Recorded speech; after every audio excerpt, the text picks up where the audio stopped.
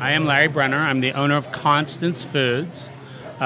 We own and operate 4 stalls in Lexington Market. The lunch stall that sells hot dogs, soups, and coffee.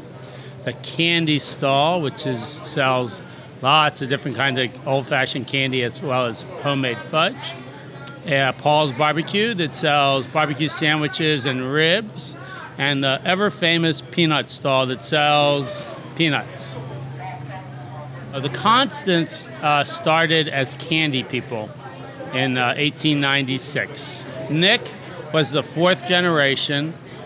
He ran this business after his father got sick for 33 years. He was ready to get out, and I bought the business in 2008. There's a book on Lexington Market, and Konstants are a part in it because they're an original founder. In fact, they one of the reasons we kind of have prime real estate is because they helped finance the building of this building back in the 50s when it burned down. But we started as candy people, and when I bought the business, there was all this shuttled candy making equipment. You had a chocolate table, where you pour chocolate and make candies. We had 2 huge double boilers, which I don't know exactly what they would have used them for, but probably for making chocolate and things of that nature. They also had sausage making equipment down there. They made their own sausage back in the day. So they started that business, had a candy stall, made almost all the candy, probably all the candy they sold at first was made by them. In fact, I have a press downstairs that was originally used to make Swedish fish. So I have a Swedish fish press. I can't use it, and I wouldn't use it, but it's just interesting. It tells you how far back it goes. And then, I guess I don't really know how they expanded into the other opportunities that they did. It's a little before my time. Okay, it's a lot before my time. So, but, this is the 3 stalls, the peanuts, candy, and the lunch have been here forever, since the 50s.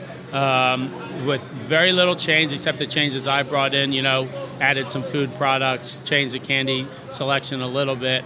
I opened the barbecue stand because I was trying to find a use for that stand. So that's my go. Okay, so my favorite things, we make a crab chowder at the barbecue stand that's the world's best soup. That's really good.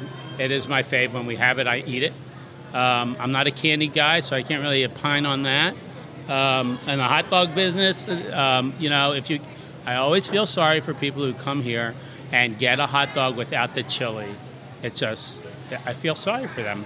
But I like a hot dog. I like what we would call a kosher, hold the mustard, which would be a kosher hot dog with onions and chili. It's a good bite. We still make our living out of selling peanuts, hot dogs, and coffee. I brought in homemade soups that we had no soups before. I make all the fudge fresh. They didn't push the fudge. I pushed the fudge.